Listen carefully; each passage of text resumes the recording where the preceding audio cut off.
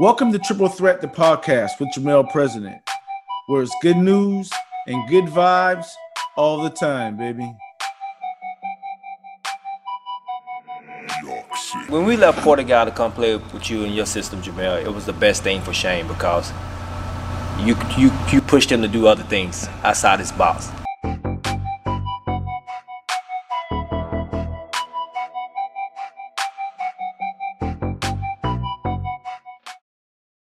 You can follow us on Facebook and Instagram at Jamel President and on Twitter at President Jamel.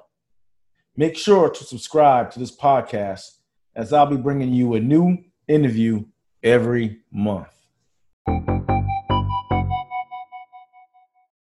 Hey, what's up, guys? Coming up in this segment, we got Marcus "The Glove" Woods.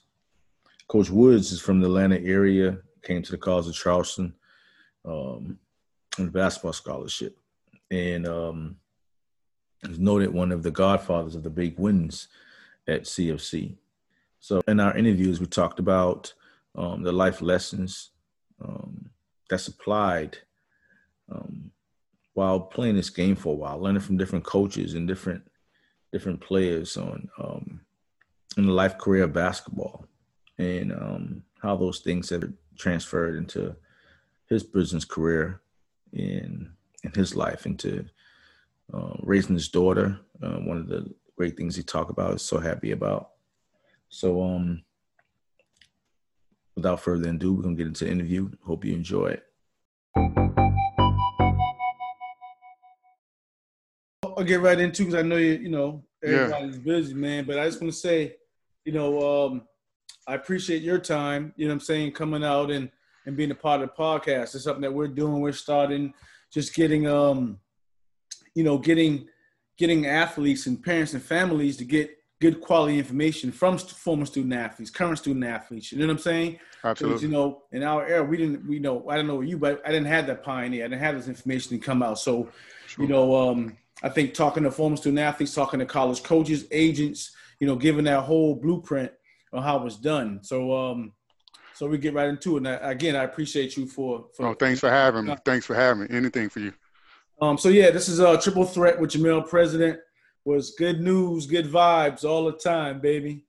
We have a man, Marcus Woods, in the house. So we're going to start getting right into it. Mark, being a Georgia native, tell us a little bit about, your parks and rivals. Like, coming up in our era, all we did was, that park coming up. That's where we really learned the grit and understanding on how to play, that tenacity. Give us the feedback on some names and people that you remember that you looked up to in parks that you played on. Sure. Well, first off, thanks for having me. Here in Atlanta, basketball in the parks growing up was the thing. I had the pleasure, I guess when I look back at it, it was a pleasure of always being around older people. So at 9 years old, everybody in my neighborhood was 12, 13, 14 years old. So not knowing it then, I found myself just trying to get on the court, right? Never being picked, waiting my turn, maybe an hour to be able to pick a team. And we would go to Brownwood Park and Grant Park. And really here in Atlanta, the biggest city was downtown Ralph McGill. I remember watching my dad, 200 people at the court, and I'm outside the fence, and knowing that when I get 13, 14, 15 years old, I was going to go to Ralph McGill downtown Atlanta and play at that park. And, as far as rivals, I didn't play organized basketball until like the 9th grade. So coming up, I wasn't playing basketball very much outside of the parks. Right. And eventually, once I got to high school, we became one of the biggest teams in the Southeast in the country. So all the rivalries more so stemmed from high school basketball than it did in the park. As tough as that was. My rivals were my cousins, my big cousins at the time. Yeah, and the thing is, that's universal where, and that's why I partner up with the rec departments here, because that foundation of getting the kids grounded from the skill development from 4th, 5th, 6th grade is important. Because you figure a kid plays 7th grade junior varsity and they go right into you know, some kids playing varsity, but that fourth, fifth, sixth grade is lost because their development wasn't there. Yeah, and I see it a lot. I mean, it's really good coaching AAU basketball here. You know, I get to see a lot of young kids playing basketball now, and I really think it's a benefit. I think the only time it can be a real deterrent is when I think, and this is me personally, when the only thing you're doing in the third, fourth, and fifth grade is playing one sport. Right. Right. And so when you see kids trying to, you know, determining at 9, 10 years old what their life is going to be, you know, I think that's a little difficult. But I think, you know, you should get personalized individual skill development. Right now, you know, you can take cones outside, right, and work on your stuff, not just dribbling the ball. Because I used to just dribble a tennis ball around all the time, and people would say, "Man, where you going with that tennis ball?" But right now, it's so much stuff that you can get on YouTube. You can get people like you that actually do training and train the youth to come either at a gym, come to your house. A lot of stuff you can do where you don't even ever have to shoot the basketball. Exactly. You know, you can work outside and work on a lot of skills without having a basketball goal. So I do think that's extremely important. And you made a good point that playing multiple sports can help. And here's why. Let's say you swim. That helps for cardio. Let's say you play soccer. That helps with your legs. Let's say you play baseball. Help with your hand-eye coordination. Absolutely. You know what I mean? So I think you made a good point that when you're in your younger years, try to be more diverse in your sports selection, because that only enhance whatever your skill set be later on. Yeah, I played 3 sports most of my, you know, coming up. Like I never played organized, like I said, basketball, but I played organized football and baseball. Really good baseball player, but you know, in our area, baseball is not as prevalent. Football, I mean, again, it just built in me a toughness that I think translates even in today in me personally, you know, and so, yeah, I agree with you wholeheartedly. And running, I wasn't huge on running, like, you know, but today I'll run, I'll go outside in my neighborhood, but I just wasn't a big runner back then. Right, and I didn't know cardiovascular. I was playing the play, right? And now you see the real effects of doing all of the sports, the effect that they have on you. Right. So that goes into my next point, you know, about, you said your high school, you really didn't have that that competitiveness until high school career. Take us back into your high school career when Marcus Woods started to get on, started to believe that he can play at the next level. Pick that picture for me. Take me down to freshman, sophomore, and then get into the recruiting wars. Yeah, so that's really good. So in the 8th grade, you know, my first time, I literally went out on the for the basketball team on a dare. I'm in math class, everybody talking about, you know, how hard practice was and how good they were. And I just wasn't into it. And they was, you know, but I tell them, like, I can play. I'm certain I'm better than you guys, right? And they asked me, well, just come out here, almost on the dare. And I went out on the team, and that's when it all started. You know, I was always extremely competitive playing with older cousins. And when I got out there, I found my niche there. So 9th grade, really good basketball player at the time for a 9th grader. Played with Eric Burks, who was at Clemson and Charleston Southern. He was a year older than I was. Eric Burks. That was right? That guy. Yep. Mark Strickland, who ended up playing at Temple and went on to play for the Hawks and the Miami Heat. All of us were in the high school.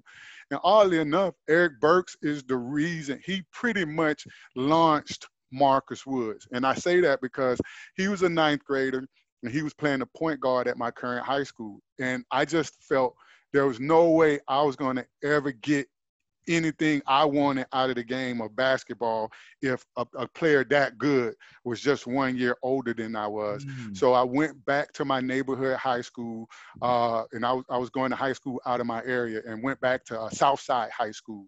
And at the time, you know, they were beginning to be a national I don't want to say power, but nationally recognized with a ton of a top 5 program in the country preseason with a lot of Division I basketball players on it. And that drew me to that high school, and it was in my area. I could walk there. And once I got there, you know, the first day the head coach came up to me because he coached my cousins and he knew of me and asked me what position I play. And, you know, I told him I was a small forward. And he said, I heard you were a point guard. And at the time, they only kind of described how I played to him. And he made the connection to say a kid 6'2", who plays a certain way, like this is what I'm going to make you. And ironically enough, I do that with a lot of kids now at AAU.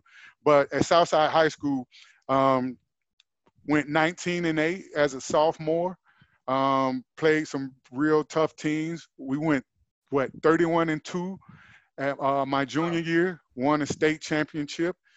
Finished number 5 in the country behind Martin Luther King and some other national powers. And then we went 29-3 my senior year, losing in the state championship to D'Antonio Wingfield and his Westover crew. So, you know, I might have gone 79-15, you know, in high school. But I'm just big on winning. I'm big on winning.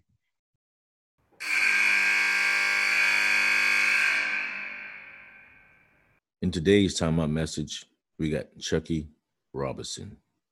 Basically, I knew my calling card was I can run the floor, like you said, finish around the basket. I didn't have a jump shot.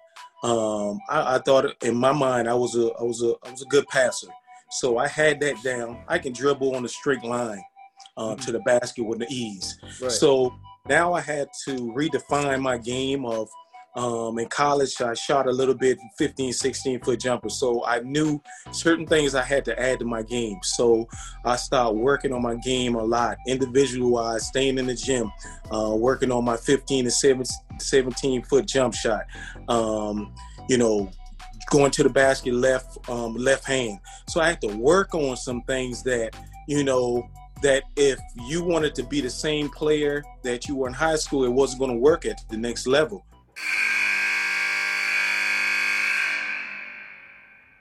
Now let's get back to the interview. So it came down to when your senior year. Give me a look at the top. How did you end up at CFC? So early, I had 2 schools that were recruiting me, Mount St. Mary's and Furman. And Furman came in and said, listen, it's this simple. Butch Estes, I remember, he said, we want you to be the point guard, but like there are other guards we want. And if you don't commit, say in the next 2 or 3 weeks, we're going to have to go on to our second and third option. And at the time, I didn't have any guidance, Duke. I didn't have any guidance. I was making these decisions kind of on my own. I knew we had won a state championship. So I kind of say, you know, I'll bet on myself that I could get some better opportunities. And at the time, what better was, I didn't know. I just didn't know very much about Furman. So eventually, University of New Orleans, where they came knocking, Jacksonville University, they came knocking a little bit. And then the College of Charleston came. And it was funny because Dwayne Grace came to recruit me in high school. And he made a comment that, you know, he had been asking around and they needed a point guard with grades. And, you know, and I always held, you know, my SATs and my grades really, really important to me. That just was who I was. And so that's how I ended up on their radars more than anything because of grades. And they came and I came down to Charleston on a visit and Coach Grace took me to a few jazz bars. At 17 years old at the time. I'm in the jazz bar, 17 years old. But I just liked it. I liked what they were doing. I liked how hard they played, the game that I went to. And I said I was coming. You know, after about a week later, I said I wanted to go. Right. And you know, and talk to Carl Thomas about it. I don't think you never met Shake. And talked to Big Baby about it too. And I call it the bag of rice, right? you take a $5 bag of rice. You can't sell a $5 bag of rice at Piggly Wiggly. You can sell a $5 bag of rice at Whole Foods. You can sell a $1.99 bag of rice at Piggly Wiggly, but they ain't gonna even be in Whole Foods options. Sure. I say this, like, now that we hindsight looking at this game and how to really direct the kids you work with, we'll get into that. You got to identify the value, what that kid's option is, before you kind of ship them to certain places. Because correct. I tell athletes all the time too, look, if you're a scoring guard, go to an offense or institution that's your style of play. And sure. Then not only that, go to places where if you're a freshman coming out, you don't want to go to a school where that school has a sophomore or a freshman they just signed. Because then you got to fight up the hill, like you just talked about with Eric Burks, for 3 or 4 years. So finding that good niche is something that athletes, parents need to do, and that's what this whole podcast is about. Is like you said, I didn't have any guidance. Well, I went to Folk Union and that whole thing, but it's tons of athletes like us that don't get that direction, man, and we end up falling by the wayside, if we don't have that talent and intelligence to get us through times like that. Correct. I always, again, I'm going to take a little liberty here. I always kind of had myself as a person that the basketball actually, for me at that time, was not that important, right? It really was going and obtaining an education, a college degree. And if basketball was going to be the means, then so be it. So when I looked at the situation, I did the math. I did the math on, what the point guard, Mike Beckett, was going to be a senior at the time. So I did the math and said, okay, by my junior year, can I be a starter here? That was really the only thing that was really in my mind is, could I go somewhere and start 2 years? I mostly wanted to be a part of a program that, seemed to be about the right things. And the fact that they were moving into Division I, right, just gave me an opportunity to be a part of something early on, to be kind of a pioneer of sort. I thought those type of thoughts. I didn't know how good I was going to be in college. I had no idea. So I was really looking at going to a quality place, obtaining a quality education. So when school was over, right, I gave myself the best chance to be successful. And athletes, if y'all listen to this, all your players listen to your coach. Think about that, because that's a rare understanding, a rare thought process for athletes to be thinking at a young level. You know what I mean? I would agree with that. We talk about, we hear all the time, athletes, can't perform at high levels academically. And here's my niche. Here's my take on that. When you say athletes don't make good grades, well, the thing is, we got to make the same grade in less time. Here, and absolutely, a student that doesn't play sports, they got all the time in the world to do that. We as athletes, and not saying that it's bad, but I'm just saying that considering the situation, we sure. traveling, we got practices and stuff. So of course, this could be a letdown within our performance, but it had nothing to do with our intelligence. That's something I want to always put out there. Like, we're very intelligent, we're very smart. So athletes listening to this understand that, Coach Woods' approach was academic first, and it still turned out better for him, athletically. Sure. No, I agree with you wholeheartedly. And the other part of this thing is the wear and tear on your body, right? The wear and tear on your body through the week, right? So it's nothing like you having that twinge in your ankle or sore ankle or sore knee. Every step you take, something is bothering you. See, older people now in their 60s, in their 70s and 80s, they complain about muscle soreness and hurting all the time.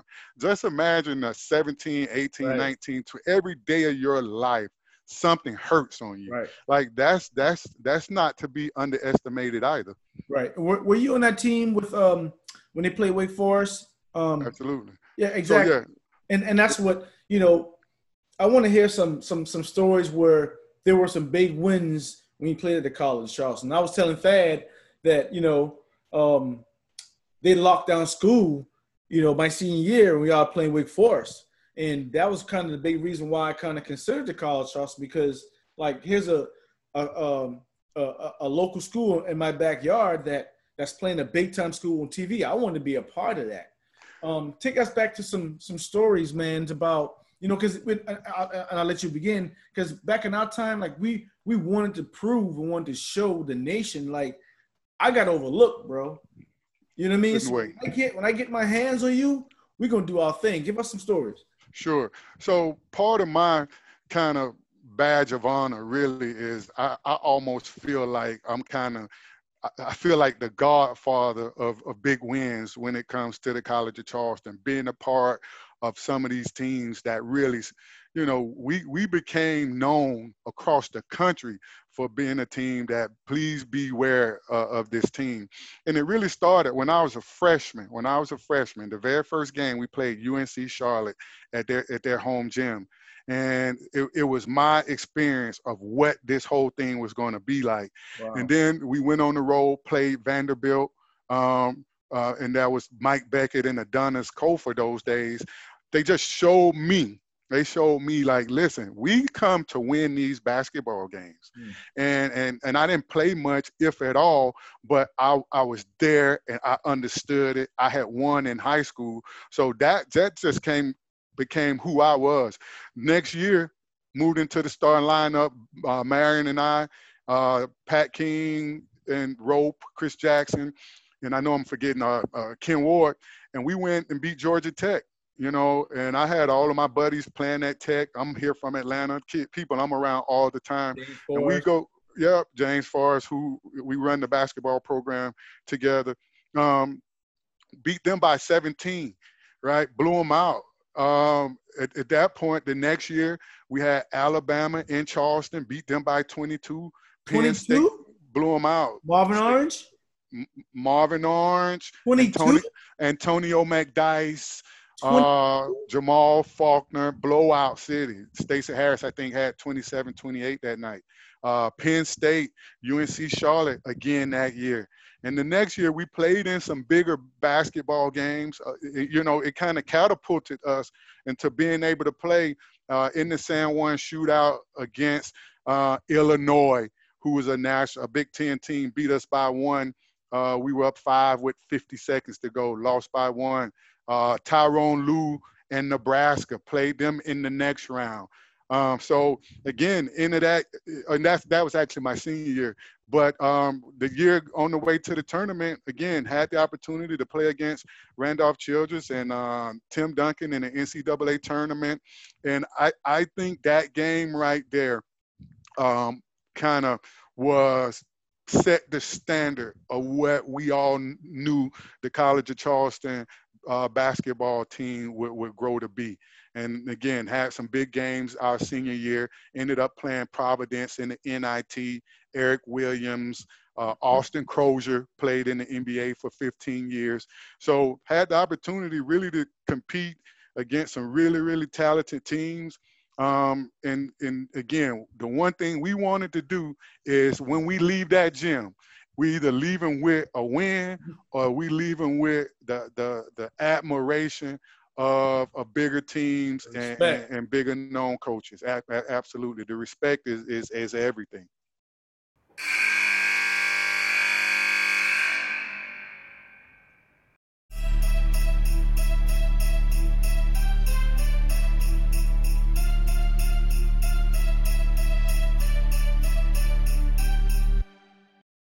In this time of our session, we have Melvin Watson. Melvin is a good friend of mine. We played at Burke High School, and him and I are products of the midnight basketball era. This interview will air Christmas Day. Very, very special interview. So say a little bit about it. You go out, like you say, it's how you present things. You can't come and present something that and pick over the food, and I'm gonna bring it and say, hey man, why don't you come try that? The first, I don't want that, you know what I mean? I don't want that. That don't look good. Right. So that's where they're missing that mark on that. That's how we show how much we care about the kid. Right. Because we care enough to hide them but still try to help them reach their goals wherever that is may be. Now, everybody's journey is different. And I tell my kids this all the time. What kills the game to me is social media. I like to thank God for the offer. I like to thank God for that offer, this offer. Okay. What some of these kids don't know, some of those offers ain't committable. Right. So, it's just sometimes don't look at how somebody else eating and when they eat. You worry about what's on your plate.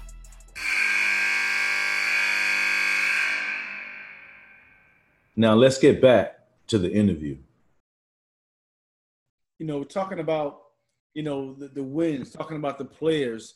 Let's talk about our leader. Like, at first I didn't understand, his mentality and his approach to the game. Sure. Being at practices at 7:12, 7:13. Like, bro, you calling a practice at 7:27? Like, how you gonna be late for that?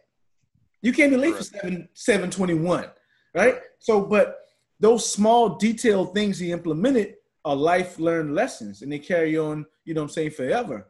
Talk about some of your stories and some things that you've learned just from being in that atmosphere. Yeah, so I'll be honest. I think there's probably not one bigger influence on my life, basketball wise, just life in general, than Coach Kress. And the harsh reality of it is that it's not like he's an amazing relationship person, right? It's not. I mean, at least he wasn't then. He wasn't then either. Yeah, all right. He wasn't then, but how he conducted himself, how the structure and just the attention to detail that he would have you pay to, say, a team like Newberry or a team like Francis Marion. Like, this is not even a team should be on our schedule, but he would have you to the point where you think this team could beat you by 30. His ability, right? His ability to not be the reason that you lost a game. Like, you'd hardly ever be able to look at him and to say, Coach, it was because of Coach that we lost this. And that's just, when you move on to the rest of your life, when you move outside of sports, which he was the biggest influence of me in sports, but when you move outside of life, so many of the things that he implemented carry on. One of the biggest lessons I learned from him, though, is I realized that I was a character integrity guy, right? And it applies to life even now. Like, for some reason, he allowed me, I was a person that was willing to take on responsibilities that weren't mine. Somebody else mess up, he always looked to me to basically say, make it right. And if make it right means I take the punishment, that's what I was able to do. So now, when I'm meeting with the president of my firm and I had a deliverable, or somebody on my team had a deliverable that they didn't allow us to meet because of something they did, it's really easy for me to sit down with that person and say, hey, this is my fault. I'll take it on this one. And that really kind of, I don't know if he created that in me, but he showed me that was something, a characteristic of a person that could be admired and that could be respected, a person that's willing to, as we would say, kind of stand on all 10 toes, for the right thing. So, so I appreciate him for that. And even, just one quick point is that he viewed me particularly as a person that was a coach on the floor all the time. There are things that innately, Buzz was in the backcourt with me, and Buzz was there to play basketball. Right. And it was how I approached the game. I always needed to know where all 5 people were going to be. If we're about to start a play, I can tell somebody where they should be. Right. And once I graduated, I'll say this, and regretfully, I never took this opportunity, but he offered me an opportunity to come coach with him. And the biggest thing I take away from that now is this guy is a Hall of Famer. And very rarely can anybody say they played for him and he offered them the opportunity to be part of his coaching tree. Wow. You know, so I don't take that lightly at all today. And what I can take away from him is absolutely, and I think the position you held for Busby is what Anthony did for me. I didn't know what plays we were on half of the time. Hey, what play we on? So anyway, Coach Kress never, we joked about that, never ran a play for me. Russell Wright, Jacksonville, never ran a play for me, right? And Mark, for 4 years, I never say anything to him about it because I'm like, I'm not going to ask him for nothing, right? Yeah. So we had an interview. I interviewed him for one of my TV shows. So I said, Coach, you know, here on TV right now, like, I want to know, you never ran any plays for me. He's like, well, Jamel, I knew you were going to get yours. I knew you were going to get yours. That's interesting. I didn't have to worry about you on the floor. So I knew you were going to get yours. Yeah. So I took that and the application of life, like, you know, I had to buck the system. You know, we call it Jacksonville, and the two come over that wing. Like, that's a wrap because I'm not going to get it back. So he's like, I had to worry about you. I knew he was going to get yours. And defensively, I know what he wanted. So that's nothing but figuring things out. Instead of me going and asking him for time, I'm like, what does he like best? What moves him? So in business-wise, I'm talking to somebody, I got to know what side of the aisle they on so I can know how to sway and know how to talk. So all those things, because last thing I liked about him, he made a decision and he stood by it. Oh, that's it then. That's it. Ain't no emotions felt, ain't nothing that caught up. And that's a business decision that's right or wrong, and he always was fair, you know? I think he was extremely fair. I'll be honest with you. Two things that he did really, really well is, one, he could motivate everybody. He always had you thinking. You had the opportunity to be that person, right? Now, once he decided you weren't, you just weren't, right? You just weren't. But and this was going to be interesting. My sophomore year, I started all 30 games. I think, we were 19-8, 27 games, started every one. My junior year came, Dean Dunbar was out, so Dean Dunbar came back. Coach Marshall kind of was a Dean guy.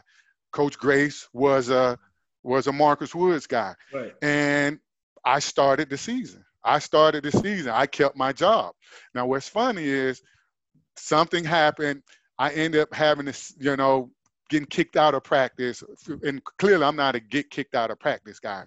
And Dean started. And he had 16 points against Penn State, 18 points against Penn State, hit 6 threes. The next night, like I told you, we played Alabama, won by 22. I played more minutes in the game than Dean did, right? And we won by 22. But to anybody, Dean started 2 games. Those the 2 biggest wins of the season, and he started for the rest of the season. That's a wrap. He started for the rest of the season. The only time I would play monumental minutes was when there was an athlete that I needed to get in and defend, and I'm not upset about it at all. Coach Marshall is the one that Coach Marshall kicked me out of practice, and we're good friends now. Coach Kress, just once he made that decision, that was it. And I started my whole senior year. And I look at that, listen, you have to respect it. And he's not an emotional guy at all when it comes to that. You gotta stay above the game. That's like anything else. What's his face? Dak got hurt the other day. Correct. I saw Dalton came in there. We went 9 for 11 doing his thing. Yeah, it happens. That's a wrap. Dak, I mean, I don't do football like that, but I'm talking about business decisions and how I know once you lose a position, that's a wrap. When I got hurt, let me tell you, and we go to the next topic. Going into my junior year, Thad was leaving, Stacy was leaving, Rob was leaving, and who else? Ant must be too, right? Ant was leaving. I was a lone sophomore, so it's my ball. It's your show. I tore my meniscus like maybe second day in practice. It was so hype, everybody was popping. He came with the sides like, hey, in and out. Hey. I'm like, yo, hey, bud, You in out. Don't move on past that. Don't move on past that because again, my freshman year, we're practicing hard. We're practicing hard. I get banged up, and he looked at me. He said, "Kid, I brought you in here from Atlanta. What are you gonna do? Are you in or out? Are you in or out? You're supposed to be tough. Are you in or out?" And let me tell you, like Coach Marshall, I forget who, Adam Pry, anybody can tell you, I dislocated my finger. I've ailed all over my body. I never missed one practice at the College of Charleston in my entire career. Never missed one practice. He got people coming up that's red shirt and he can activate anytime. That team we had Shake, Danny. I mean, we had a whole squad just on reserve coming in, and then the green jerseys where you practicing all week. Like he had two teams already ready. No, in or out. That's again, that's still my mentality right now. Right, wrong, as a 47-year-old, that's still my mentality. I literally say that to my 5-year-old daughter when she gets a boo-boo. Like, you in or out? If I'm lying, I'm dying. Right. I've said that to her 50 times. Are you in or out? What are we doing here? Let's go. Decision. Absolutely.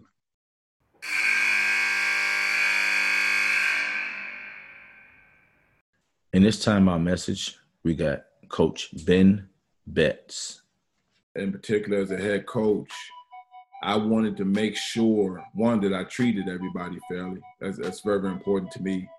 But also that I interacted with everybody in the same sense where, one, that they understand and know that they have value and that they're important. So, when I got to South Carolina State, there were some really good players that stayed, but also because at the time we were dealing with some APR issues when I got the job at South Carolina State. Right. So I had to take on some walk-ons. Right. And those walk-ons helped me win, helped us win. So they were really, really valuable, but from the on down the line, it was important. That's just the way I am and how I feel about it, but everybody's important. Everybody has a purpose. Everybody has value.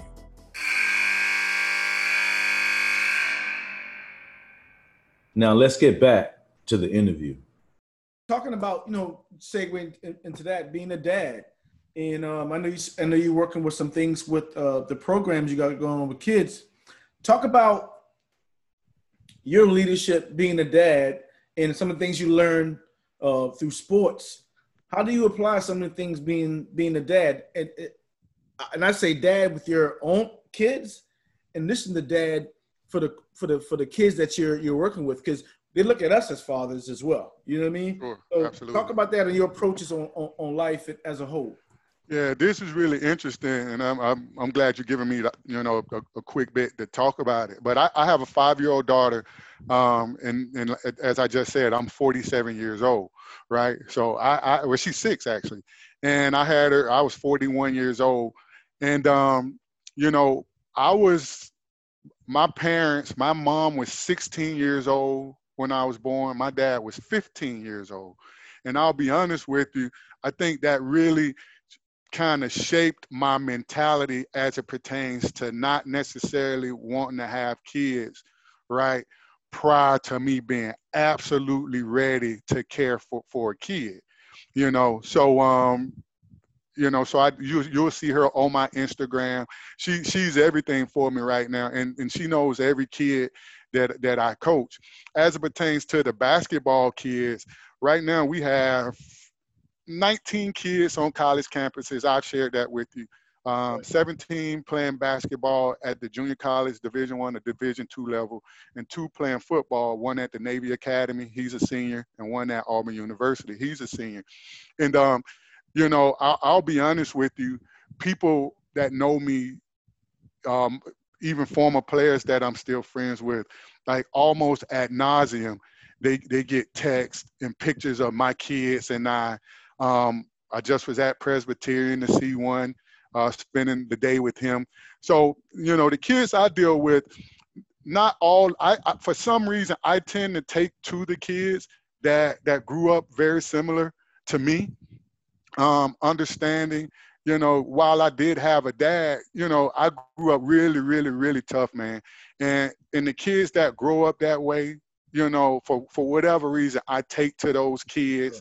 I nourish them. And it's not just about taking them out to eat all the time. It's calling them, checking on them when they think it's okay to text. They text you, I call them back. I want them to know you have to have conversations with people that care about you. You can't take the easy way out by texting. Right.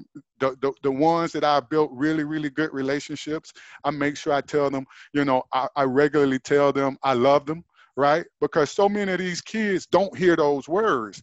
And I can tell you right now, as much time as I spend dreaming about their success, as much time as I spend during the day when I'm in a meeting with clients, being somewhat distracted because I'm thinking about those kids and their success and whatever that success is for that given period, that's really important to me. So, again, coaching basketball, I probably could be a whole lot more quote unquote successful in business if I didn't coach basketball. But I've turned down some opportunities because it would require me not to be able to coach kids and be around kids, and it would dominate my time. And I'm not willing to do that. It's just my calling. It's my passion, and I'm just not willing to give that up. Not after I passed up the opportunity to coach with Coach Kress. I won't give this sport up. I won't give coaching up again. Right. Yeah, you hit it right on the head, man. And that's the reason. And my second episode is with this guy, Dallas Wilson. He came from New York. He started Midnight Basketball here in Charleston. And if you get a chance, look him up, Dallas Wilson. And he got a matter of fact, if you Google Dallas Wilson, the FBI, it's a tab on there that says Columbia. Got a picture up there with Comey, and he got an award from the FBI for all the work that he did. But had a tough time in the Bronx, New York. Came down to South Carolina, and he got in some little beef with the local high school coaches around his area because, honestly speaking, we wasn't producing anything because the SAT, the clearinghouse, no one was giving information out on how to make things happen. You had, football players that went and do things, but it wasn't no basketball wave because it just wasn't no how to do it. Mm-hmm. And this man, a quick story, he kept telling me, hey, babe, I'm going to take you to Folk Union. Just Folk Union wants to sign you. They're ready for you. I'm like, I don't know about no prep school. I don't know about any of that. She's like, listen, they already want you. Take get your bags together. We're going 4:30 in the morning. I'm going to take you up there because you're going to school. Mm-hmm. So I packed this bag like I'm going for 6 months. Come to find out, he's calling Coach Arrett every day. Coach Arrett, like, I already got my squad. In prep school, they got their team together the previous year. Sure. So we drove up there 4:30 in the morning on an 8-hour trip. Coach Arrett didn't even know he was up there. So Shamal Williams from that played at London, that's who I had to go against. Okay. So drove up there, got on the trip, and 2 hours into the practice, he asked me to stay. So somebody lost their scholarship. But that's how much belief he had in me. Bro, we drove up there. Coach Arrett told him no. But he said, look, if you see this kid, I know he'll change your heart. So it's people like that changed my life. You know what I mean? And people like you that gonna change other kids' life just through this round ball, man. No, that's a heck of a testimony. And what's funny is that none of these kids can't literally do anything for me, right? Sure, but it's nothing more gratifying than being in a car with a kid or a kid texting you or calling or telling his own parent or telling his coach. Like, I really wish I would have met Coach Woods 2 years ago, opposed to just this past spring. Like, that's, I can't even go to my wife and tell her how good that makes me feel. Right. And so, and I'll be honest with you, that that level of admiration and trust and candor from kids, it's addictive. Like you want to keep doing that again and again and again. And Jay-Z and he has one of those lines where he talks about Dame Dash, or say Dame Dash made made Jay-Z, go make another one, right?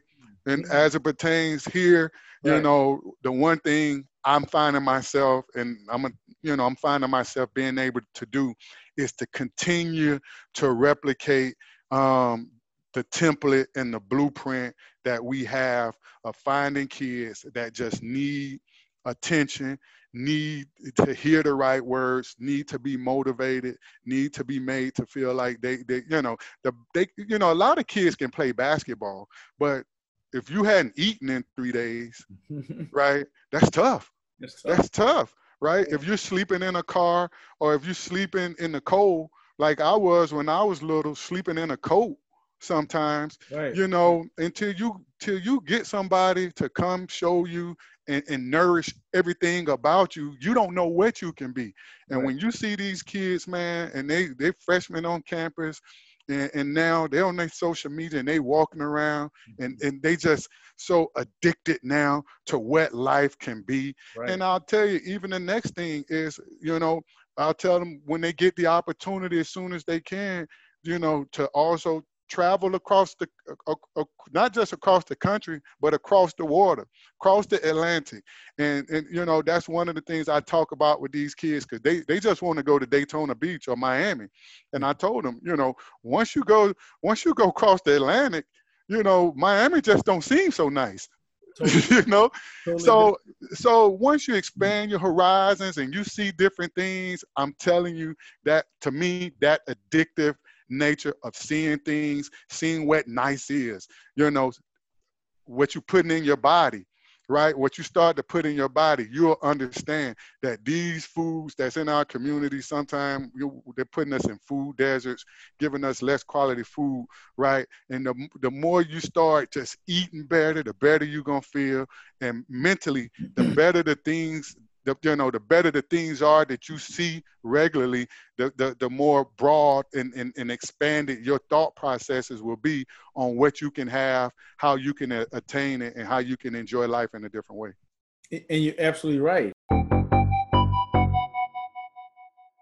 He made a name for himself as a star for the College of Charleston basketball teams in the mid to late 90s. And now Jamel President is doing what he can to make sure that the Charleston area kids have a chance to succeed on the court and in life. So I want to, give some of that back to the community as well. After college and after playing professionally, I started the Day Foundation just to be that wealth of knowledge to the kids in the community and parents as well. College of Charleston Hall of Famer Jamel President said he saw a need for this while he was in school. So he founded the nonprofit Day Foundation, and its philosophy for success is based on what he calls his oatmeal recipe. Let's go and finish together. Basically teaches the game of basketball, focusing on skills development, nutrition, and education. Not only SAT, ACT type stuff, but education for parents in how to navigate through the different levels of athletics.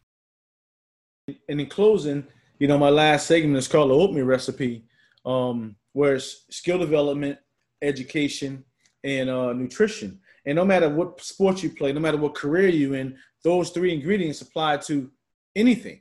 Oh, that's why. Yeah. Talking about nutrition, I know you gave a low feedback on nutrition, but I said in my episode 0, like traveling and going to pregame meals, like I never ordered avocado. I never ordered those things because I had the money to pay for it. Sure. But when you get those free meals and you try those things, I started liking those things. Sure. Talk about the oatmeal recipe. Talk about those three things. You start with skill development and talk about how important skill development. Let's not even talk about basketball right now. Let's talk about skill development as far as your professional life. How has skill development been helpful to your development? Sure. So, that's a really, really good question, Jamel. So I've been with my firm 17 years, right? And, a lot of people would look and say, real business people don't stay with firms that long. They continue to go going back to sports terms, they continue to allow themselves to be free agents and continue to obtain as much money, as they can.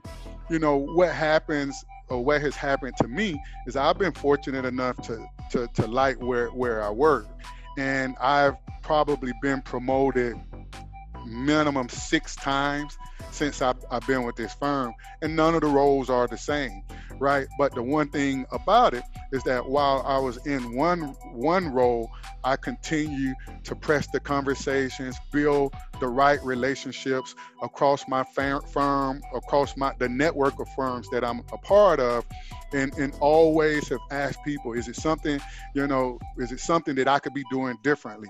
Even though our worlds collide on occasion, they're responsible for one thing, I'm responsible for something.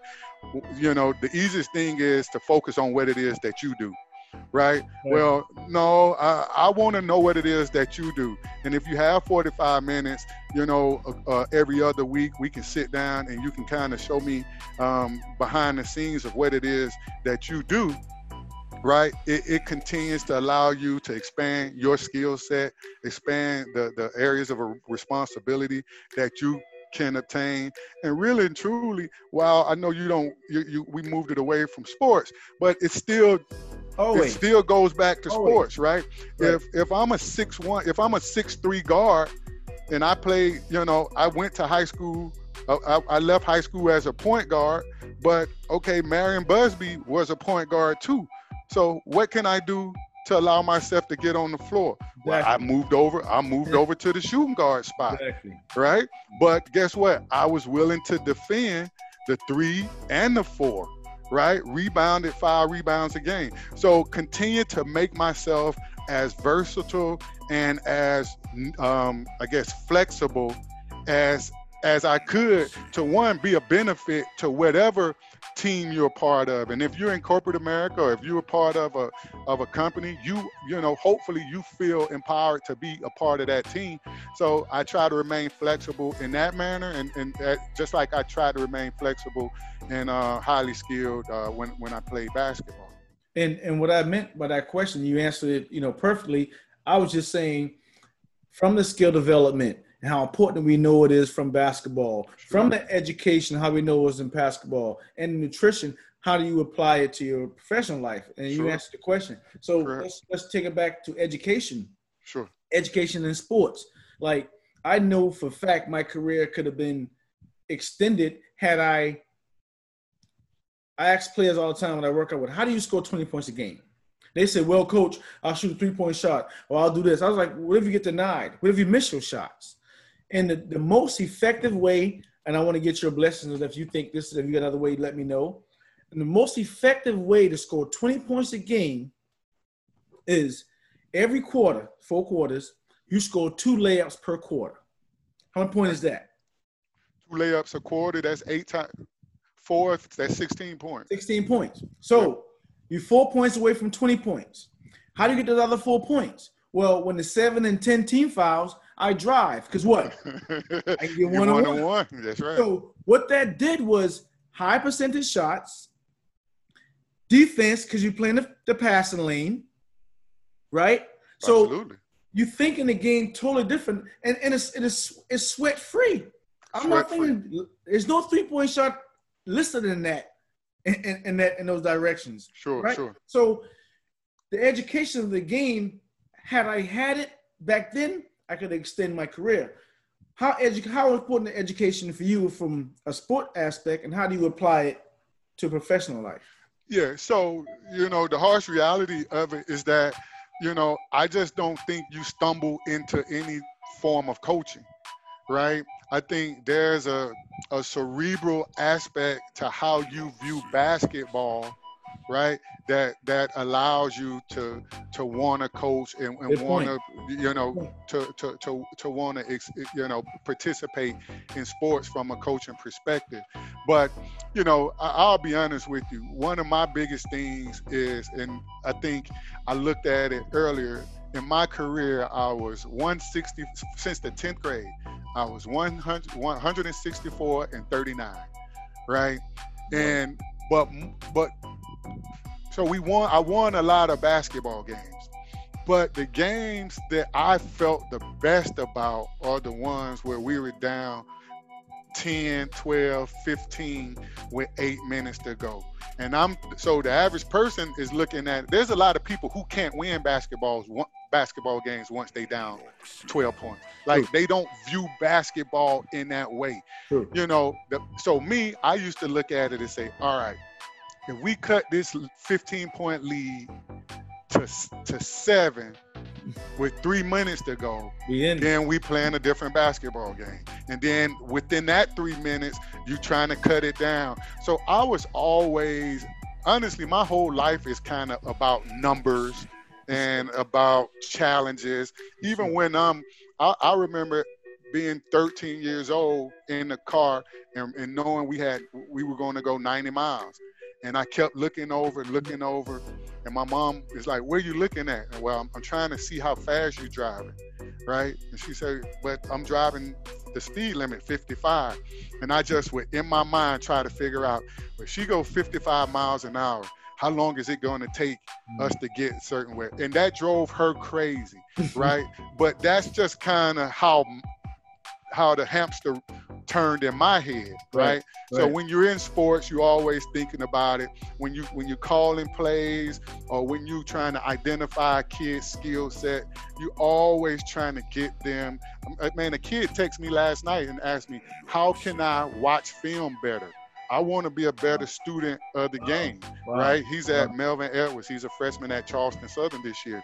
So it's always, hopefully, when people view me, they view me as being a person that's really analytical and really kind of, I'm less about, I didn't score a ton of points. You know, people you just prevent people from scoring a lot of points. That's it. But everybody that knows us knows that I'm probably one of the better basketball players that played in our time. It just didn't translate for me. It wasn't necessary for it to translate in points for me. I was never a guy that was thrilled by points. I played with, Matt Donner, All-American in high school that averaged 30 points in his junior year, 35 points his senior year. And he couldn't have done it whathout me. He couldn't have done it without me.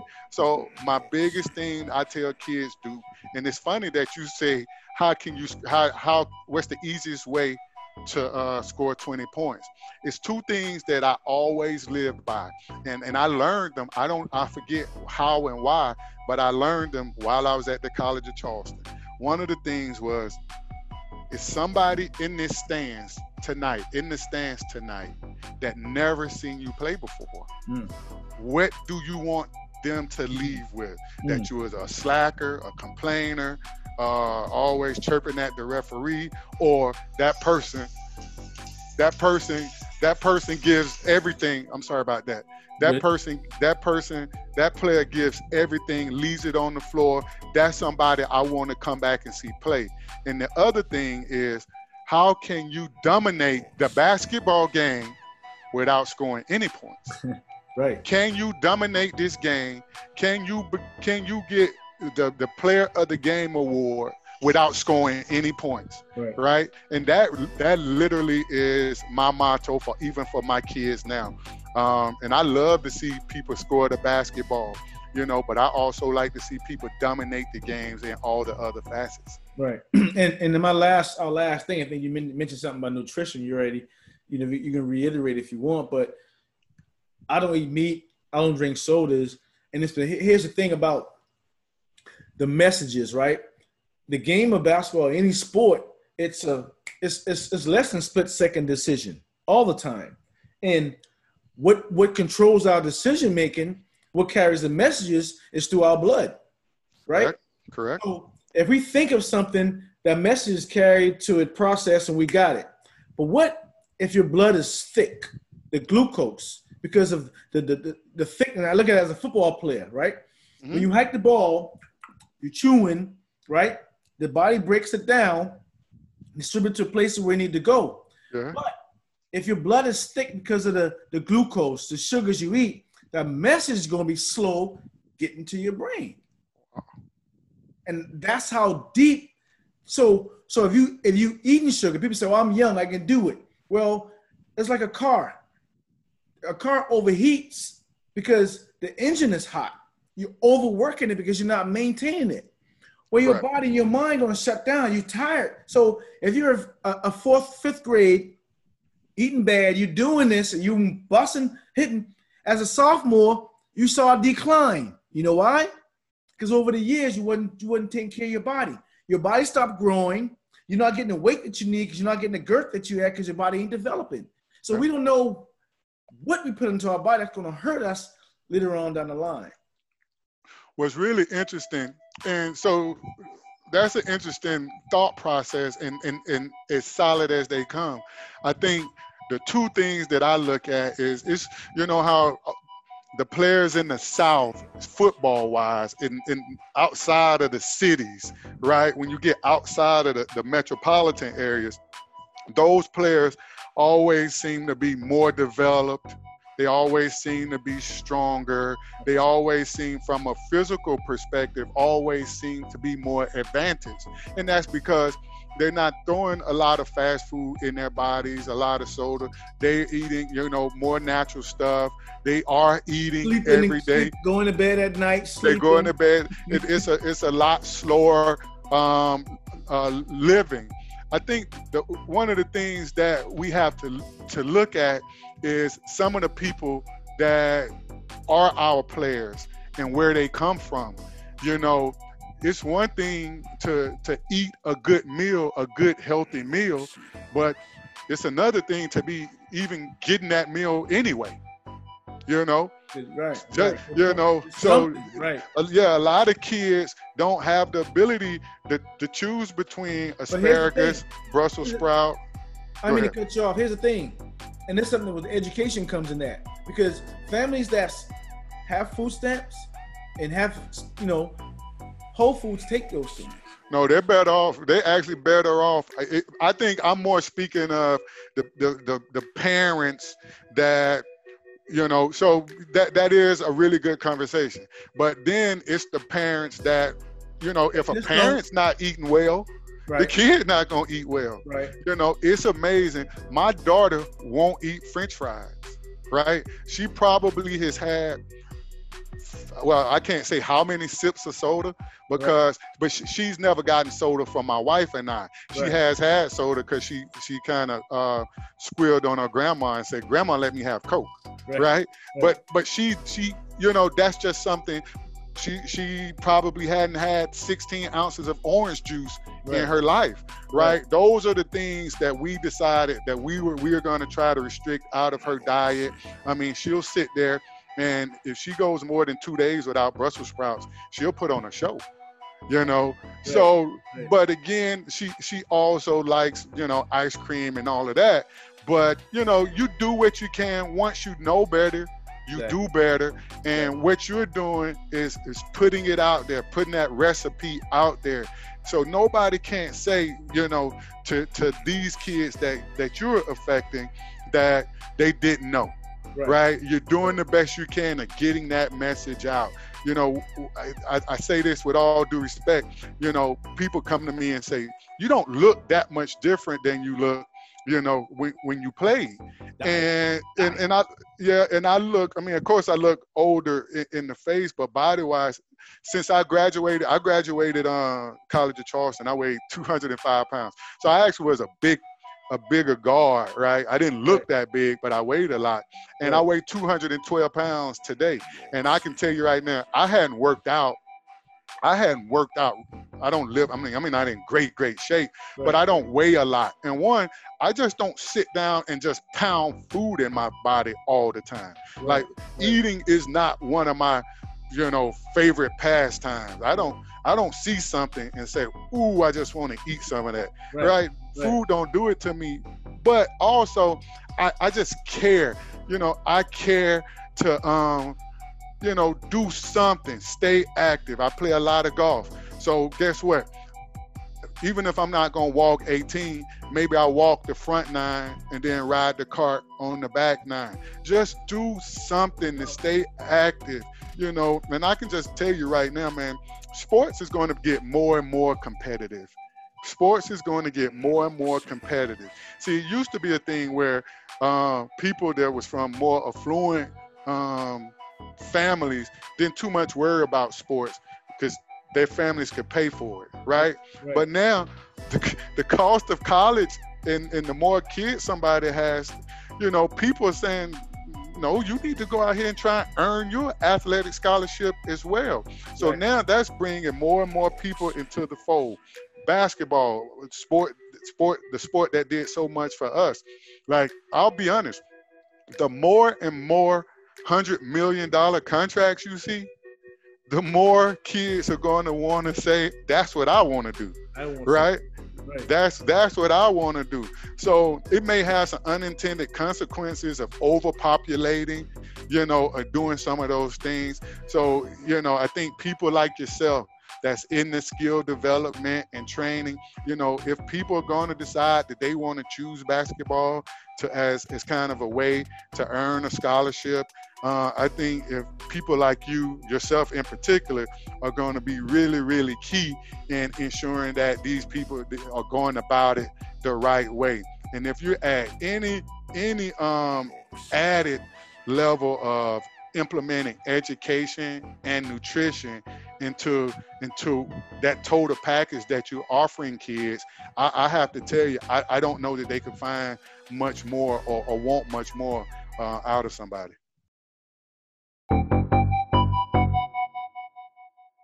What Jermel is doing with the Day Foundation and the approach he's taking to help develop young athletes, first of all, getting them prepared from the academic standpoint, which, as you know as well as I do, Bobby, that's the most important element, to try to get them to eat healthy, to be able to train properly, to get the proper education, and then hopefully for those who are talented enough to have a chance to move on to perhaps even get a free education by going off to college. But I love what Jermel is doing. It's a wonderful program. Hopefully more people in the community will get behind it, and some of the businesses involved as well, to help sponsor this program, because these are the kind of things that every community needs, looking out for the best interest of the youth. The future of this country is in our youth, and everything that we can do to help prepare them better for that is absolutely wonderful. And I can't express adequately enough my admiration and respect for what Jermel is doing, and hopefully he'll get a lot of help from a lot of people.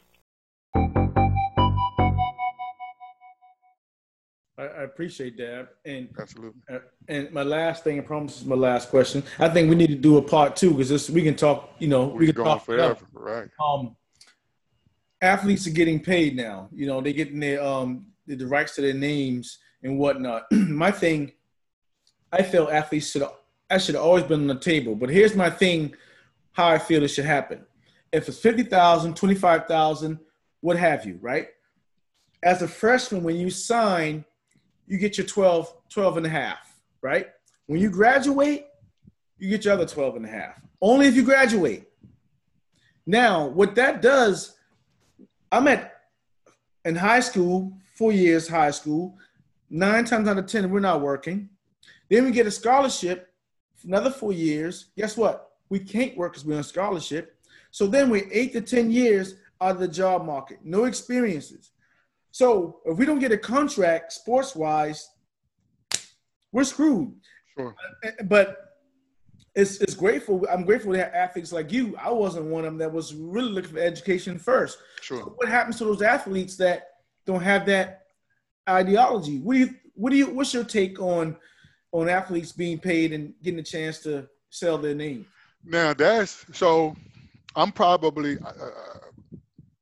in the minority overall in how I view this, but I do view it in a manner very similar to you, right? So one thing I think is really important is that this cost of attendance stipend that the kids get nowadays, right? This cost of attendance. I think, you know, most colleges, these kids, every kid that plays, depending on, now some of it is need-based, you know, but the kids get, say, $11,000 a year, right? $11,000 a year for cost of attendance. So I have a kid right now that was a freshman at a college. He got $10,000 last year, right? Free money. Free money. because That's you already something new. That's something new then. Oh, it's in the last 3 years, I think. Cost of attendance is there. Oh, see, I didn't know that. Think about this. He had going into this season, he had $5,000 in the bank, because this is on top of food. You're gonna eat, right? So he had 5,000 of his 10,000. So today, this season, this first semester, he still hadn't gotten his money, and he told his coach, like, I'm not in a rush, right? I'm not in a rush for that 5,000. I want it to all come at the same time. So he'll have, as a sophomore, $15,000 in the bank, right? It's a lot of people that don't have $15,000 in a checking account right now. Right. And here he is, a sophomore. So just to think that he processes that in that manner, right, is different. As it pertains to paying the players, this is what I truly feel, that if you pay the players, which is going to happen, right, you're going to create an environment that still benefit the bigger institutions, right? It's going, and this is how I feel. Unless you come up with something that says every single person gets the same amount, or if you stagger it somehow, like you just said, 25,000, 50,000, because the punter or a kid that just barely got the scholarship, his likeness is not as valuable as the next person's likeness. That's right? True. So you're still going to create inequities in itself, right?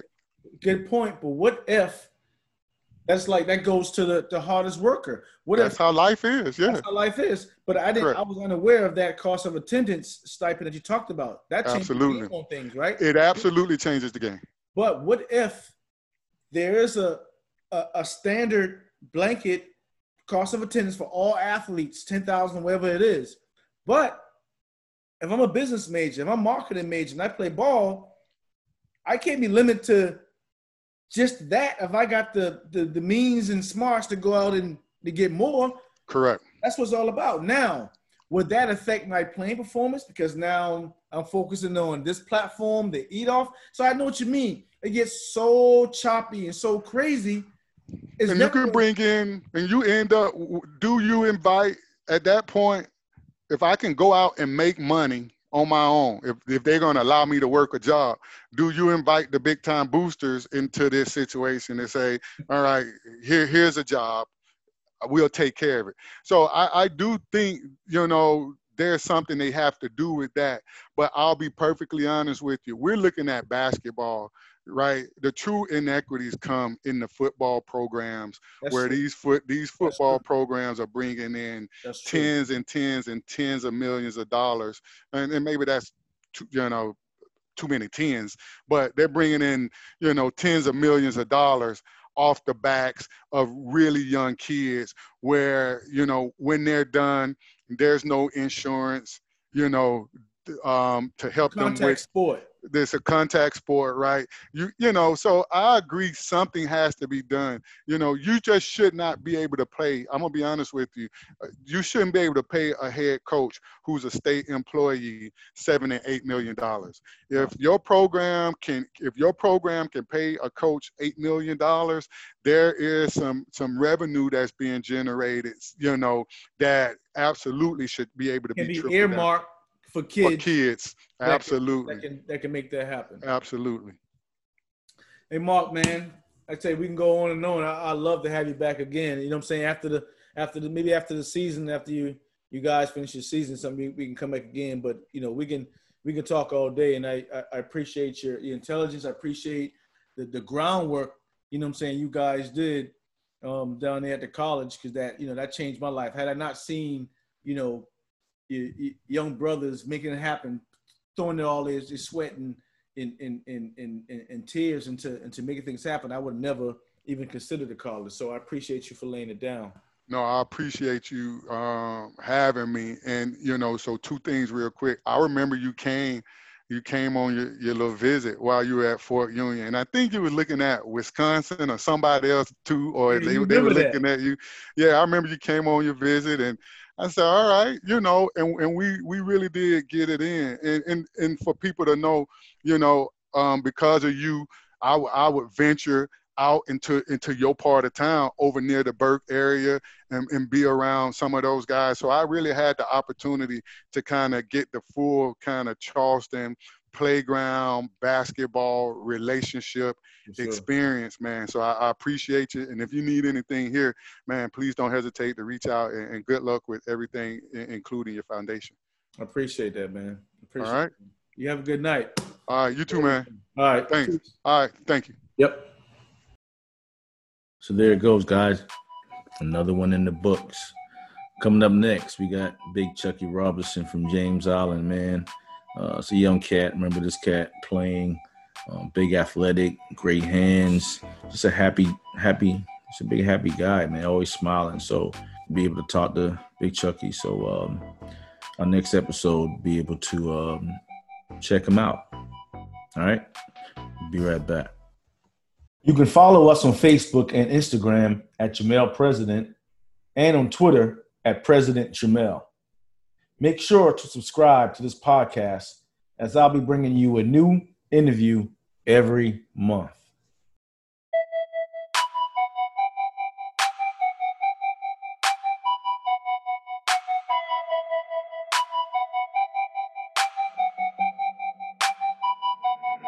York City.